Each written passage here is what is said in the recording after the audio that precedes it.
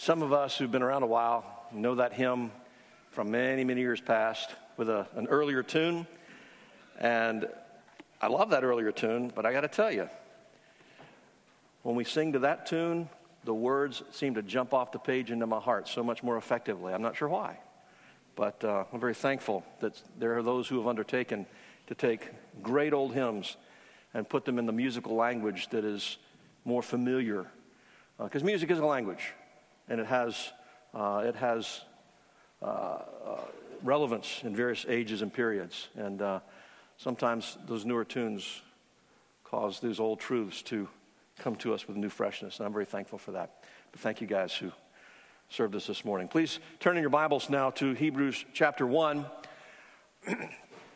One of the most amazing stories in the Gospels, and there are many, many, many stories in the Gospels that are amazing, but one that I particularly love is in Luke chapter 24. It's the morning after Jesus has risen from the dead, and there are these two disciples walking along the road to Emmaus. One is named Cleopas, we don't know the other's name, and they're speaking with one another about the trouble and the sorrow their hearts feel because their Savior, Jesus, has died, and all their hopes were in Him. And now it seems like it's all come crashing down. And the Lord appears to them and just walks up and starts talking to them and asking them questions. And the scriptures tell us that their eyes were shielded so they didn't know that it was Jesus. And he asks them, what are you talking about? And they tell him that Jesus has been crucified. And that now some of the women have gone to the tomb and they didn't find his body, but an angel appeared and told them that he is not there, he's risen. And they don't know what to make of all of it. And Jesus' response really is a fitting introduction to the book of Hebrews. Let me read to you what our Lord says. And this is a wonderful introduction to Hebrews if you think about it. He said to them, "O foolish ones and slow of heart to believe all that the prophets have spoken. Was it not necessary that the Christ should suffer these things and enter into his glory? And beginning with Moses and all the prophets, he interpreted to them all the scriptures, and in all the scriptures the things concerning himself." That's what Hebrews is about largely. But that's what the whole Old Testament is about. The Old Testament is about Jesus. It points us to Jesus. It promises that God will send his Messiah, his Son, the Lord Jesus. And our text this morning draws heavily from Old Testament prophecies.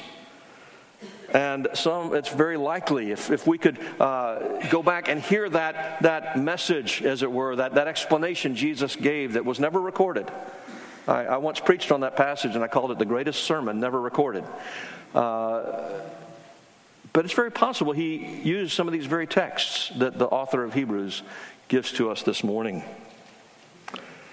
But he tells us in Hebrews 1 that Jesus is superior to the angels. Now, why is he beginning this discussion establishing Jesus' superiority to angels? What's the deal with angels? If we step back, we talked about this last week, that Hebrews was written to Jewish Christians who were experiencing persecution. Later we see they've not yet resisted to the point of shedding blood, so they had not experienced martyrdom yet, but they were experiencing persecution. And the temptation was there to go back, to turn back from this journey that they have begun with the Lord Jesus Christ. And the point of Hebrews is to say, don't go back, press forward. Jesus is better. Jesus is worth it. And he starts by saying Jesus is better than angels. And I said last week, I don't believe the Jews actually worshipped angels. They were fiercely monotheistic. But the reality is, there was a great interest among some Jews, a fascination among some first century Jews with angels. They were messengers from God to men. And at times they were even viewed as mediators between God and men, not only bringing God's message to us, but taking our message back to the Lord. And so there was some preoccupation on the parts of some Jews with angels.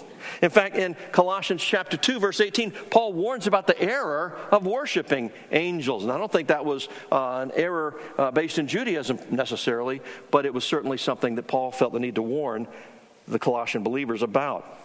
And so the writer of Hebrews wants to establish we don't want to go there because Jesus is superior to the angels.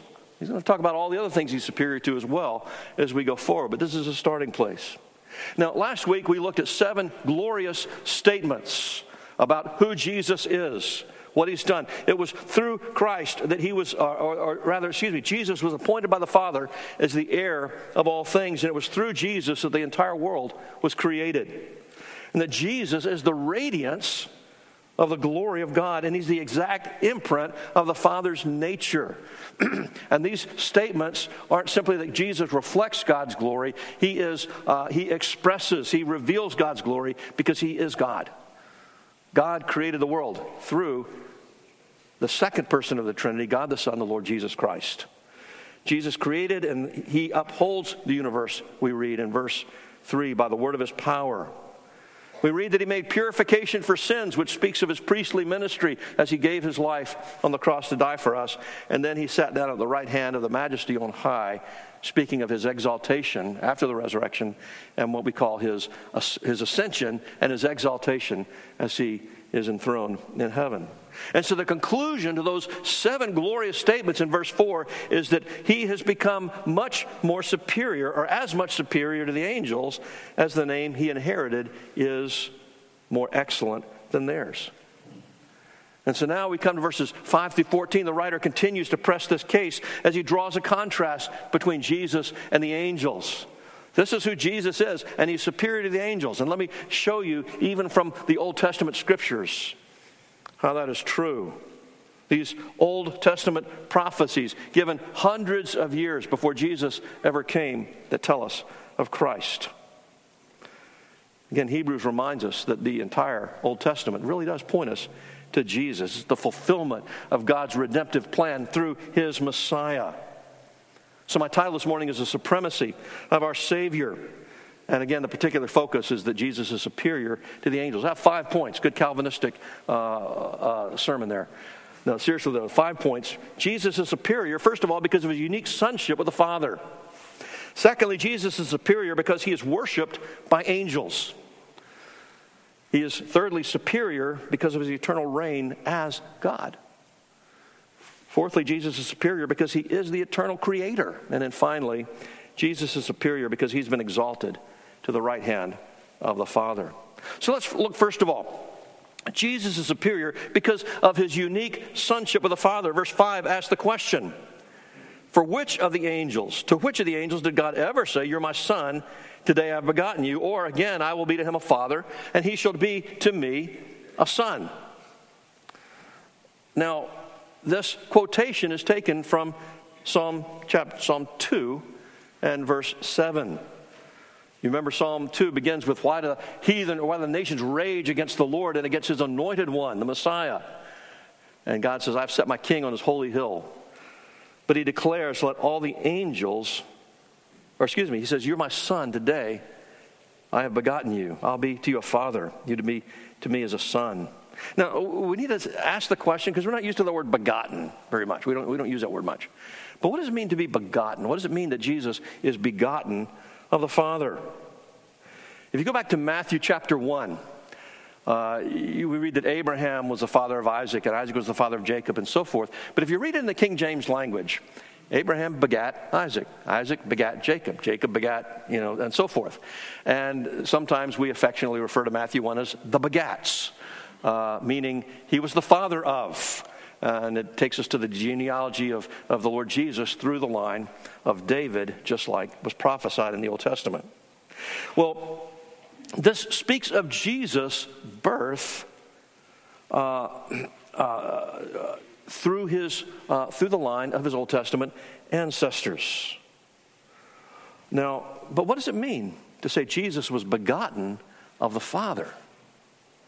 And especially today, I have begotten you. Does that mean there was ever a time that Jesus was not, a time before Jesus was begotten, a time where Jesus came into existence, as it were? Now, we've already seen from Hebrews 1, Jesus is eternal. He created the world. It was through Jesus that God the Son, created the world and everything in it. In John 1:1, we saw that John says, in the beginning was the Word was with God, and the Word was God. It doesn't say in the beginning the Word came into existence. In the beginning, he was already there. He already was with God. He already was God. And he is the one who brought all things into existence. So Jesus is eternal. So the word begotten doesn't necessarily have to mean birth the way you and I as humans experience birth. I was begotten by my Father. At a particular date and time, I was conceived in the body of my mother. You might say Jim Howell begat Jamie Howell. But there was a time before that I didn't exist. There aren't these little disembodied spirits in heaven waiting to get bodies and be born. Only the Lord Jesus existed before he was given a body. We call it his incarnation. But there was a time when I didn't exist. But there was also a time that I became a living human being, and I was born. So John 3:16, though, uses that term. God so loved the world that he gave his only begotten Son. And that word doesn't have to speak of the kind of birth we're talking about. Only begotten simply means a relationship with the Father. Or begotten speaks of a relationship with the Father. And that word only begotten, it speaks of a unique relationship with the Father. And so there were 5 of us begotten by my dad, but Jesus was uniquely begotten by his Father. He has a unique relationship as God the Son. Now, in a particular date in time, he entered into human flesh. He was conceived by the Holy Spirit in the Virgin Mary, and she gave birth 9 months later. And that happened at a particular time and place. But our catechism, the Baptist Catechism, says this: our Baptist Confession says that the Son is eternally begotten of the Father. And so the way begotten is used 2 different ways in the Bible. One speaks to that eternal relationship that Jesus has always had with the Father. He's always the Father. Jesus has always been the Son. But it also speaks to the human relationship. That particular time where he entered human flesh and was born of the Virgin Mary, but still begotten of God. Conceived in Mary and born as a baby. The Baptist Catechism says the only Redeemer of God's elect is the Lord Jesus Christ, who, being the eternal Son of God, became man, and so was and continues to be both God and man in 2 distinct natures, one person forever. And there's a tremendous amount of mystery surrounding the interplay between Jesus as God and Jesus as man, and Jesus the God-man. But just remember, there's 2 distinct natures here: his human nature, his divine nature. His human nature, which came into being at a particular time, his divine nature was eternal. But the 2 coexist in one person, if we could say it that way, for all eternity. 2 distinct natures, one person forever.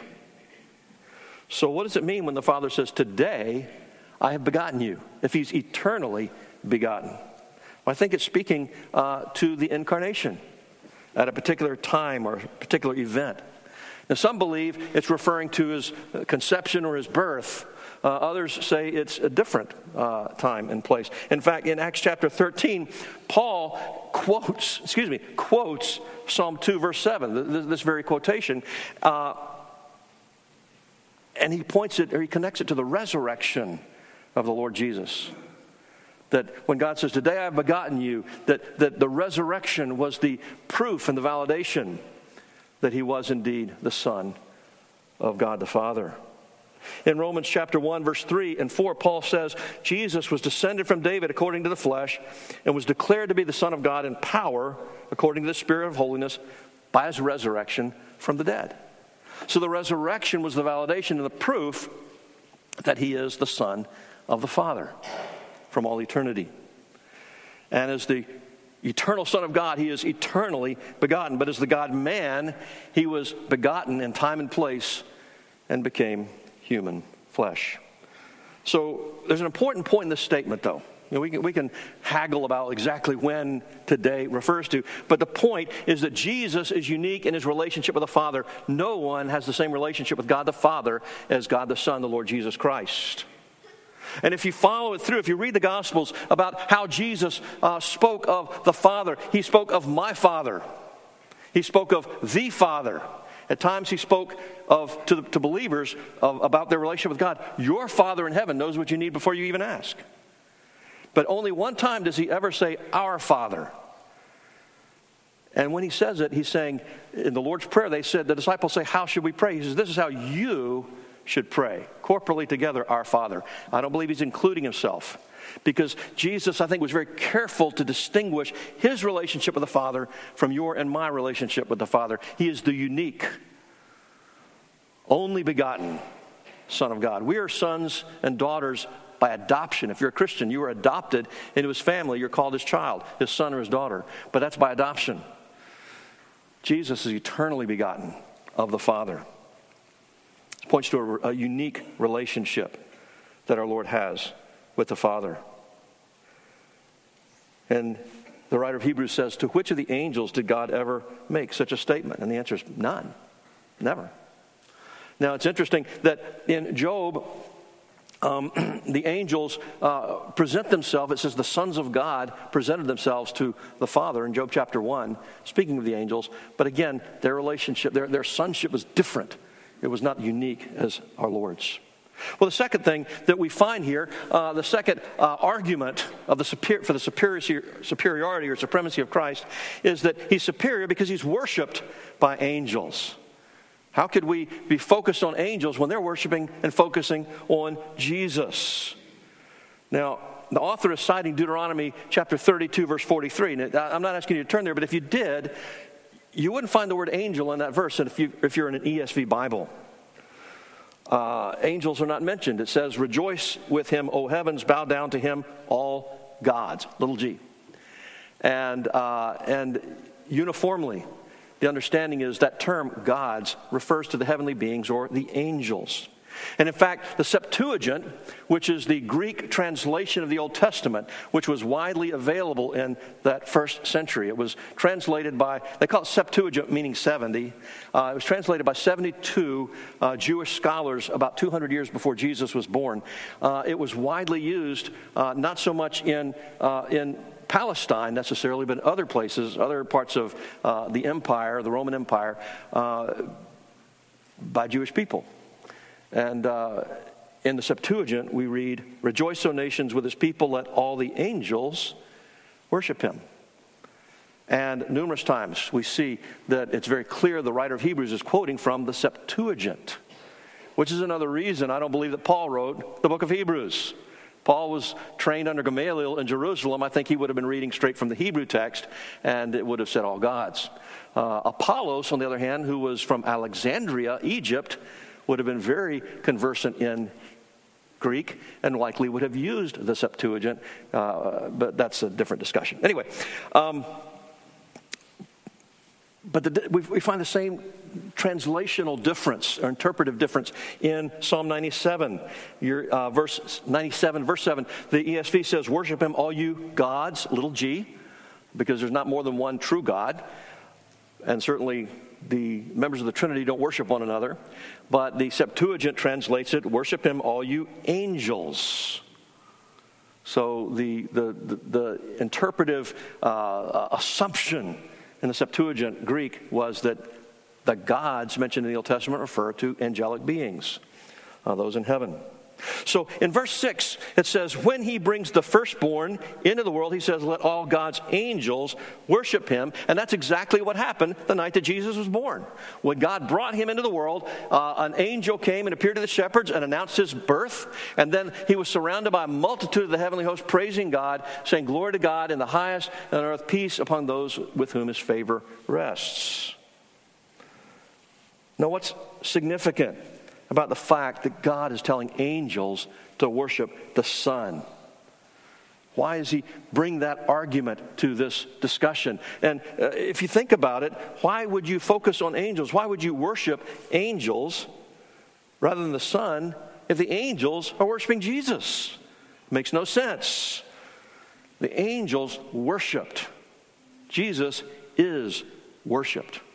And so we, like the angels, should follow their example and worship the Lord Jesus. Well, the third argument that we find here is that Jesus is superior because of his eternal reign as God. Verse 7 says of the angels, he said he makes his angels winds and his ministers as flames of fire. Again, that's a Septuagint translation of Psalm 104 and verse 4.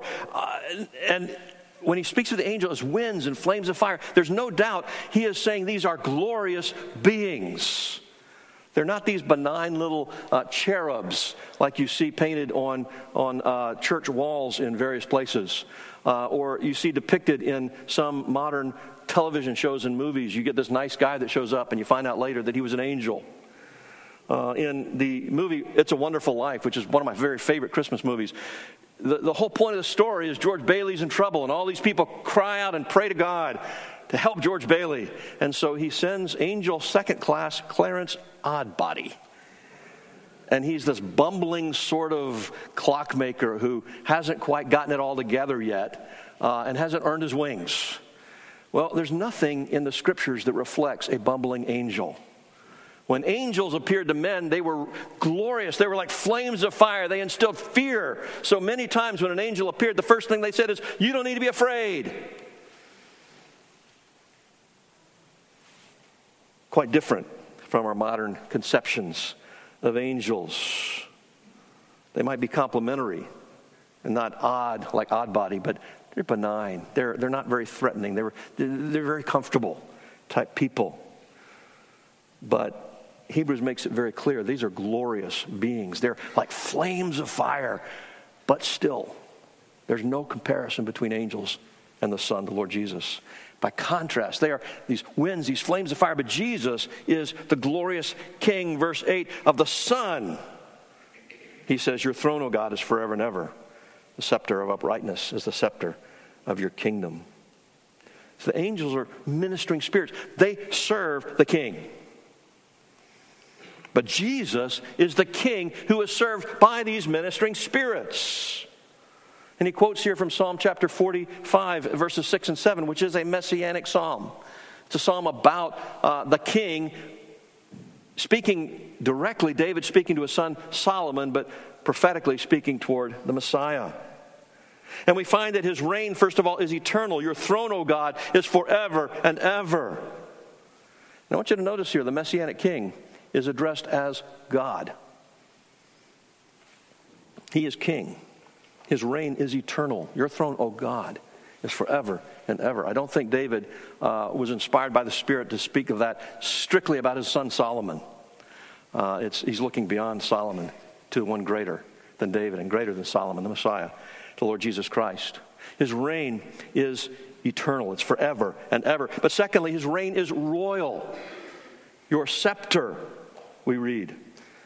The scepter of uprightness is the scepter of your kingdom. The scepter is this staff, oftentimes made out of gold, many times inlaid with jewels. It was ornate, and it was a symbol of the power of the king.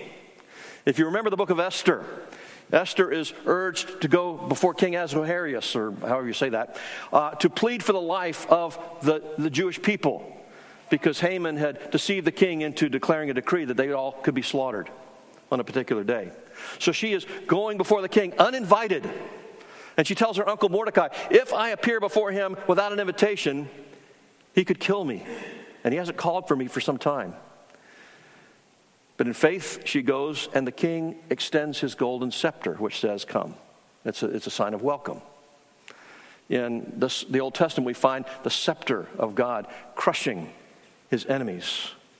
We find the scepter of righteousness. We also find the kings of the earth have scepters of wickedness. Well, Jesus' royal scepter is one of uprightness. It's a symbol of his royal, his kingly authority. And his reign is royal. It's also a righteous reign. It's a scepter of righteousness or uprightness. And he loves righteousness. He hates wickedness. Now, again, Jesus is God. He shares the attributes of God the Father and the God the Spirit. He is perfectly righteous, but as the God-man, he achieved a perfect human righteousness. Hebrews says he learned obedience through what was suffered. And that's such a powerful statement. The lawgiver placed himself under the law to redeem lawbreakers, and he is the one who from eternity was obeyed, or to be obeyed, once creation happened. But now he himself is learning obedience to his own law, placing himself under the authority of his Father and of the law. It's an amazing statement. But he loves righteousness. It's a righteous reign. He rules his kingdom in righteousness. Everything he does as God or as king is righteous. And his reign, fourthly, is joyous. We read in verse 9 that God has anointed him with the oil of gladness beyond his companions. That oil of gladness, most interpreters think it refers to the Holy Spirit. But that anointing, it's an important word. The word Christ is the Greek term translation of the word Messiah, and it means anointed one. If you go back in the Old Testament and see how anointing with oil was used, it was used to initiate the ministry of a prophet. They were anointed with oil. Of a priest, anointed with oil. And of a king, anointed with oil. And sometimes you had King David who would prophesy. Sometimes you had Samuel, who was a prophet but also functioned as a priest. But you never had all three offices combined in one, except for the Messiah, the anointed one, the Lord Jesus. And he's anointed for all three offices, prophet, priest, and king. And we see all three of those reflected actually in this text, in this passage. He made purifications for sin. He is the priest. The final revelation of God in verse 1, he is the prophet. And of course here he's the king. And so he's anointed, but with the oil of gladness. John 3:34 says that Jesus is given the Holy Spirit without measure. It's beyond that of his companions. But it's a joyful reign. He's superior to the angels. The angels are servants. Jesus is the one who is served. He alone is King of kings and Lord of lords. And then fourthly, we read that Jesus is superior because he is the eternal creator. In verse 10 and following, you, O Lord, laid the foundation of the earth in the beginning, and the heavens are the work of your hands.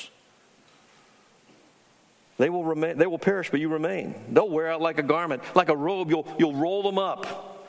Like a garment, they'll be changed. But you're the same, and your years will have no end. Now, we already read in verse 2 that Jesus created the world. And in verse 3 that he upholds the world by the word of his power. It's very interesting. If you went back and read Psalm 102, which is where this is quoted, it's not a messianic psalm. It's a psalm of lament, where the psalmist is pouring out his heart to the Lord. He's pleading with God for mercy and for deliverance. And there's really no mention of Messiah in that psalm. But at the end of the psalm, he contrasts the shortness of his days. My days are short, and your years are without end, basically. His life is brief, but God's life is eternal. And so he meditates on creation to underscore that point. As we read, you created the world, and it's temporary. You're gonna roll it up one day. Now, what's really interesting, again, is there's no clear reference here to Messiah. You and I probably would never apply this to Messiah. If we were just reading it, we wouldn't guess and say, well, that's talking about Jesus. But the author of Hebrews, under the inspiration of the Holy Spirit, we must never forget that. The author of Hebrews, by the inspiration of the Holy Spirit, does apply this to Messiah. And we already know that it was through the Lord Jesus the world was created. So when he speaks to God as the creator, clearly he'd be speaking to the Lord Jesus, the Messiah. And he says, you laid the foundation from the earth from its very beginning. And of course, Genesis 1:1, in the beginning, God created the heaven and the earth. He laid the foundation of the earth. But also, he created the heavens. The heavens are the work of his hands. But he lays a new contrast for us. He's been contrasting Jesus and angels. But now he can contrast Jesus and creation. Creation's going to perish, but he will reign forever. Those things that you and I can see and touch and handle, those things that we can experience in this world, those will pass. They're temporal. But Jesus is eternal. His years have no end.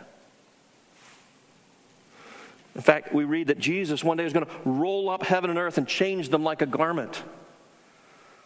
And we read in Revelation, and Paul writes that the present earth is going to one day give way to the new heaven and the new earth. And it will be glorious to see, and it will be forever.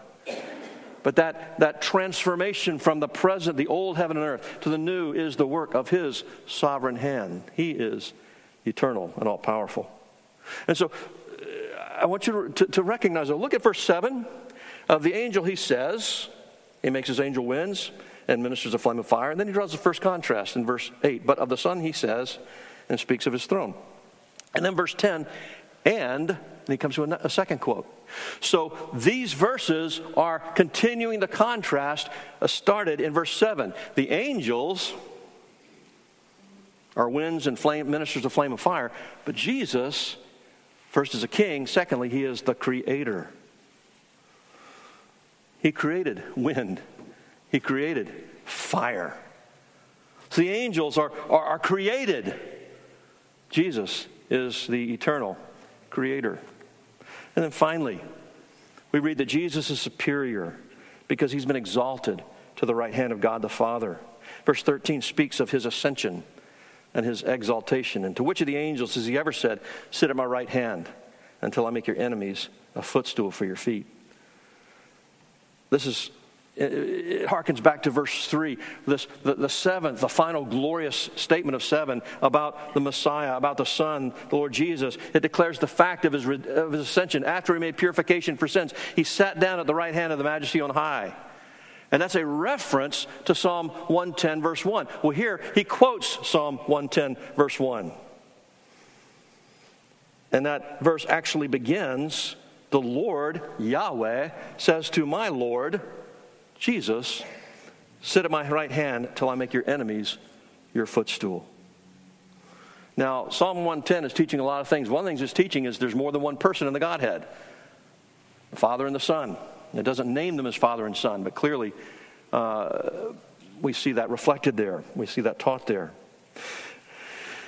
But the Psalm 110 refers to the conquest of the Lord Jesus, that he conquers sin and death. And he does so through his own death and his resurrection, his ascension and his exaltation.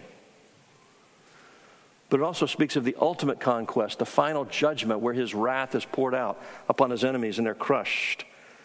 And in the middle, very interesting, it says, "The Lord has sworn and will not change his mind. You're a priest forever, according to the order of Melchizedek." And you almost go, wait a minute. That isn't, well, actually it is, because it was through his priestly ministry that he crushed sin and death. And I make that point because in all of Hebrews 7, it's going to be expounding that verse that Jesus is a priest forever after the order of Melchizedek. And the psalmist, or the writer of Hebrews, is going to go into some length in talking about Melchizedek.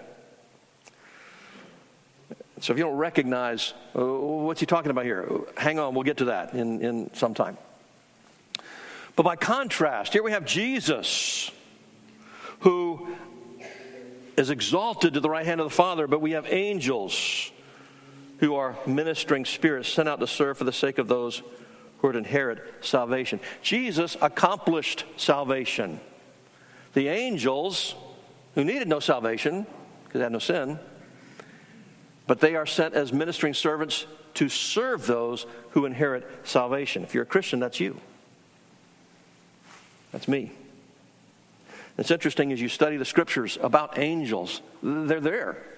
We don't want to pretend that the Bible doesn't talk about angels and with great importance, because it does. And if you look at the book of Revelation, we see angels throughout the book of Revelation constantly. But we see that angels are depicted a number of roles as servants. They're praising the Lord along with the living creatures and every creature in heaven and on earth. But in chapters 4 and chapter 5, we find angels declaring the praises of God. Isaiah chapter 6, the seraphs, angels are covering their face and their feet, and they're flying and they're crying out day and night, "Holy, holy, holy is the Lord of hosts. The whole earth is full of his glory." So angels worship the Lord. But they also are messengers from God to men. The angel came to Mary and said, "You're going to have a child." Came to Joseph and said, don't be afraid to marry Mary. She's pregnant, not by you, but not by any other man, but by the Holy Spirit. He's going to be great. He'll be the Son of the Most High. Call his name Jesus because he'll save his people from their sins. Appeared to Zechariah, Mary's cousin's husband. In their old age, they had no children. He said, but God has heard your prayer, and he's going to bring you a son. He'll be that forerunner to the Messiah that's prophesied in Isaiah.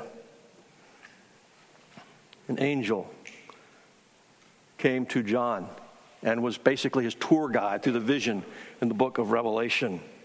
So they're messengers from God to men. Angels, oftentimes we find protecting the saints of God. Angels protecting the people of God. Doing battle in the spiritual realm against our enemies. Angels strengthen and comfort believers. Jesus in the Garden of Gethsemane, you remember he sweat great drops of blood and pled for deliverance, but an angel came and delivered and comforted him before he went to the cross. And Elijah, when he was despondent, running from Jezebel and despairing of life itself, it says that angels came and comforted him. Angels also carry out the judgment of God on their enemies. If you remember the 7 bowls of the wrath of God, it was an angel delivering each of those bowls and carrying out God's judgment upon his enemies. And angels welcome believers into eternity. You remember Isaiah, an angel came down on a chariot of fire and took him, Elijah, into heaven.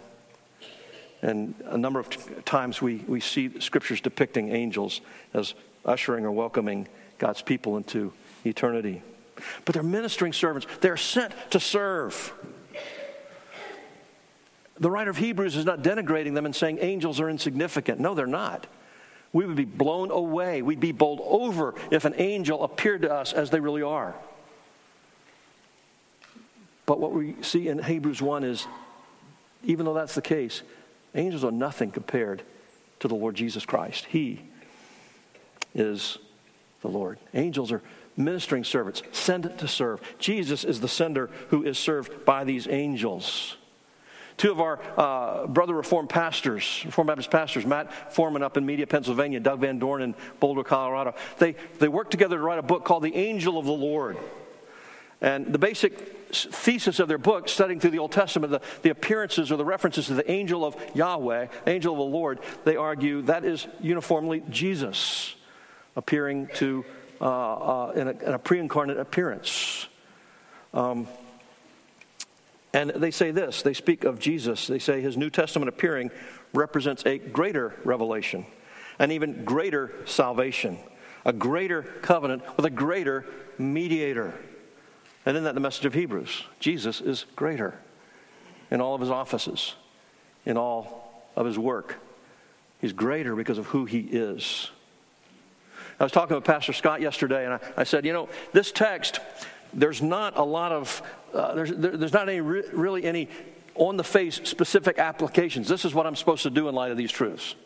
Now, if you get to chapter 2, if you read 2 verse 1, therefore, in light of this reality, this is what you ought to do, we must pay much closer attention to what we've heard, lest we drift away from it. That's why we believe there was the temptation to drift away.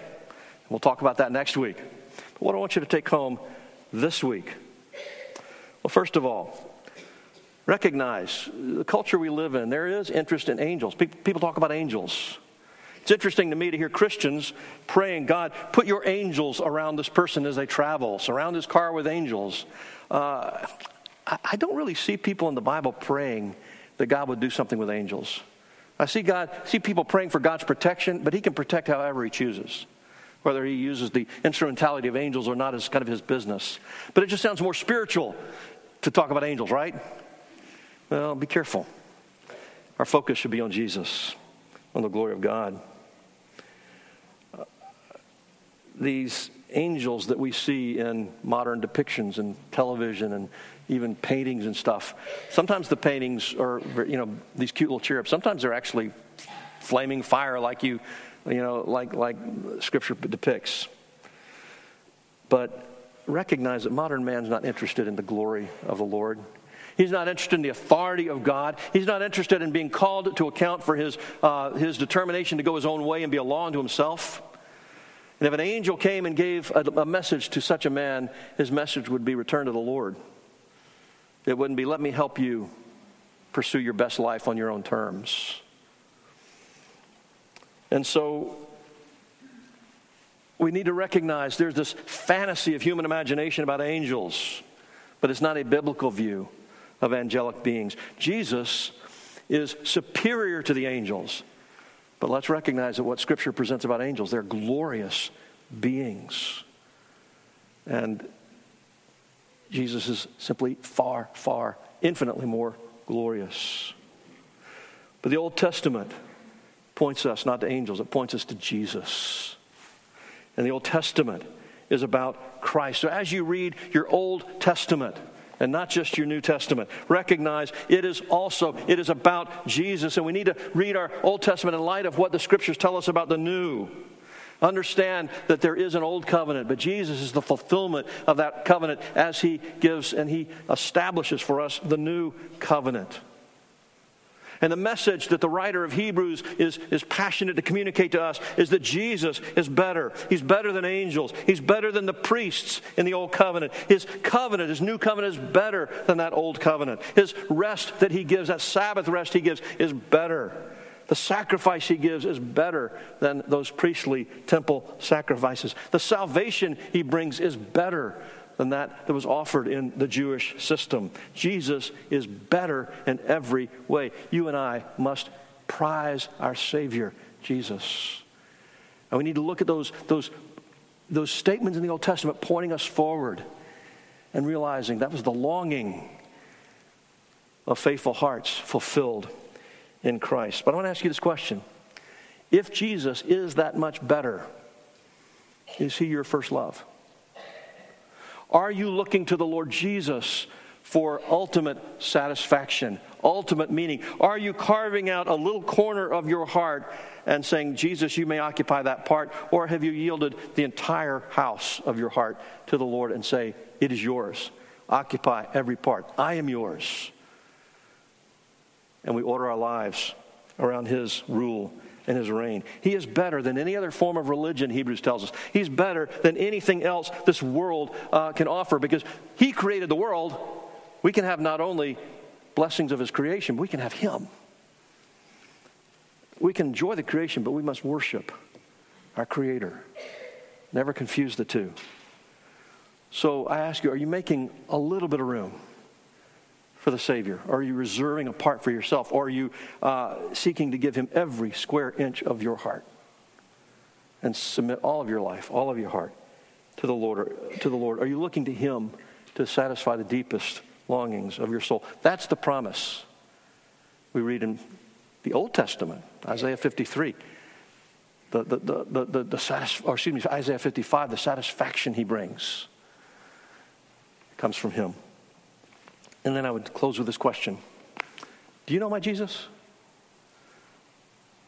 We can talk about him being better all day long, but if you don't know him, you're an outsider looking in. You're listening, you're hearing, but it is somebody else's truth. It's still true, but you are not benefiting from it. The angels were ministering spirits sent to serve those who inherit salvation. My question is, are you one of those heirs of salvation Jesus came to secure for his people? The invitation he gives is always open. While there is breath in your being, the invitation is, come, all you who are weary and heavy laden, I'll give you rest. We don't need an angel to help us out. We need a Savior to forgive us, to cleanse us. As we sang in the last song that we wrote, whose grace is sufficient for all that we need, for all that we face, for every challenge of life. His grace is sufficient for you. Is he yours? Have you given your heart, submitted to him, repented of sins, trusting and believing, prizing the Savior, the Lord Jesus?